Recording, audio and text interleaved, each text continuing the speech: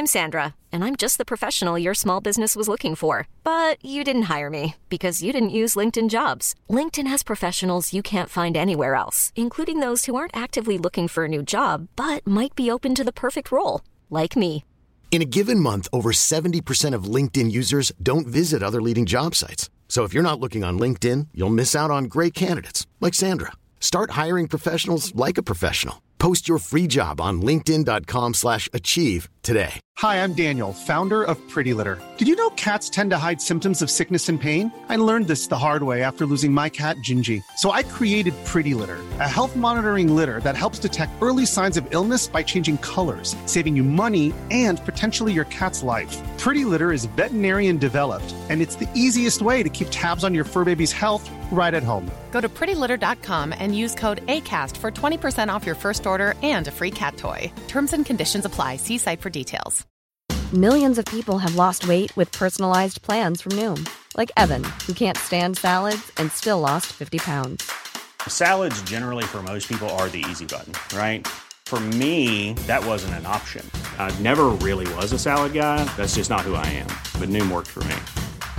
Get your personalized plan today at Noom.com. Real Noom user compensated to provide their story. In 4 weeks, the typical Noom user can expect to lose 1 to 2 pounds per week. Individual results may vary.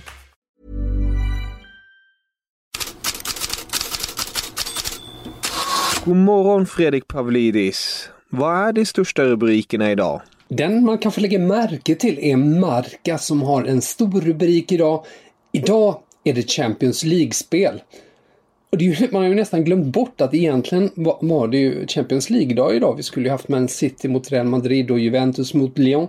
Det känns som en evighet sen nästan. Men den här Marca-rubriken har ju en dubbelmening. Det är ju spel om Champions League och de har tillägget och om Europa League och framförallt om EM. Senare idag så efter att vi har spelat in det här så kommer det ju en besked om en flytt av EM och det är ju det som alla då uppger kommer att hända. Financial Times är den senaste tunga tidningen som skriver detta idag då. Att det är det beskedet som kommer. UEFA har sitt möte med nationsförbunden som sagt senare. Och då är det ju det första steget att det flyttas. Och sen så tar vi tag i det här med Champions League, Europa League och ligorna inte minst. Och så en massa ekonomiska knutar som ska lösas. Vad kommer det här att betyda? Ja, med en EM-flytt så är det ju en massa olika spår, en massa olika trådar och de märks ju på olika håll i de europeiska fotbollsmedierna för att det skrivs ju överallt om detta. Spanska Cadena Ser som ju var först med att EM kommer att flyttas.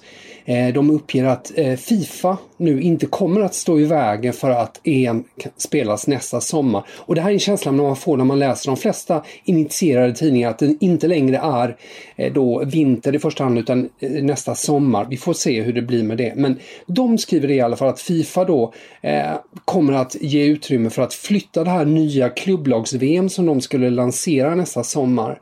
Men nu då ge då företräde för EM.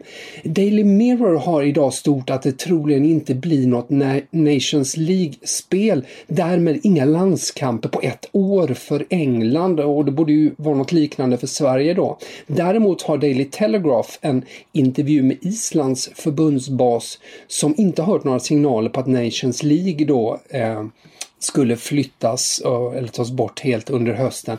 Återigen, vi får se vad det blir där. Prioritet är ju oavsett då att ligor ska spelas klart och sen så då kanske då playoff-spel i Europa League och Champions League. Ingen vet riktigt. Och ser vi på andra effekter som kan vara värt att notera. The Times skriver att om säsongen stryks, vilket det har varit tal om, så har topplagen i Championship, alltså ligan under Premier League, beslutat för att stämma Premier League om de inte tillåter då 3 lag från Championship att flyttas upp. Som sagt, många effekter. Och norska fotbollsförbundet, de vill bomma igen alla övergångsfönster så länge den, vad de beskriver som extraordinära situationen så länge den består. De har skickat brev till FIFA om detta. Och Marca uppmärksammar vissa mindre sidoeffekter. Storklubbarnas lukrativa sommarturnéer kan ställas in, och Marca, som då spansk tidning, uppmärksammar då för Real Madrid och Barcelona inte minst då, som går miste också då om pengar. Och den här International Champions Cup, ni vet, den här försäsongsturneringen, den kan tvingas lägga ner helt enkelt. Och då har vi ju förstås inte ens pratat om, för det skrivs inte så mycket om effekten på mindre klubbar, de man kommer att behöva värna om i framtiden. Ja, lite liksom vi människor behöver värna om de svagare, de äldre som drabbas av den här hemska coronasmittan. Något om svenskarna? Väldigt lite vad jag har stött på här på morgonen, som påverkas ju förstås av klubblag, som det är ju allt fler klubblag som är inom karantän, så att där sitter ju en massa svenskar förstås. Zlatan Ibrahimovic är det alltid rubriker om. I Gazzetta dello Sport har man då att Milans samtal med honom kommer ju att bli först efter säsongens slut. Om det nu kommer ett slut förstås, den skjuts ju upp hela tiden, så att där kommer det ju dröja med svar. Och så skriver de lite lustigt då: under tiden värderar Ibra situationen, och han beskrivs inte direkt som fridfull och beredvillig. Det vill säga att han är inte så nöjd med läget.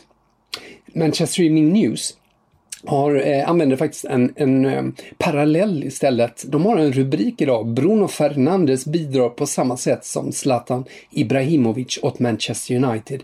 Och de menar att Bruno Fernandes, som har gjort jättesuccé i United sedan januariövergången, att han på samma sätt har satt höjt liksom nivån i klubben, inte bara i spelet utan allting runt klubben till en högre nivå, vilket då för deras tankar tillbaka på när Zlatan kom till United. Så det eftermälet har han där. Och om ni vill läsa om det här och mycket mer går ni självklart in i Fotbollskanalen och in i Headlines-bloggen, och glöm ju inte att prenumerera på den här podden, gott folk. Fredrik, något annat du har fastnat för idag? Ja, jag tänkte man kunde ta upp lite kort om ultras.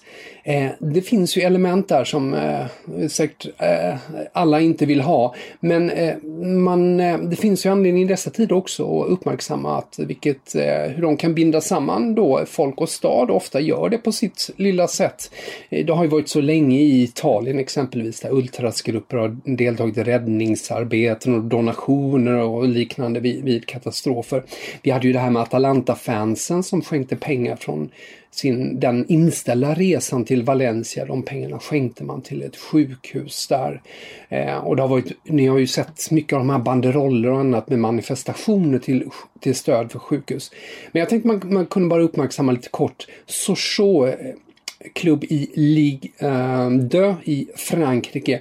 Deras supportergrupper då, de har gått samman där, deras Ultras Nord, och lagt ut ett officiellt uttalande där man erbjuder sina tjänster för att göra ärenden åt äldre och vara barnvakter åt de som arbetar på sjukhusen. Det tyckte jag var väldigt konkreta och fina åtgärder i dessa tider. Tack så jättemycket för idag, Fredrik. Vi hörs imorgon.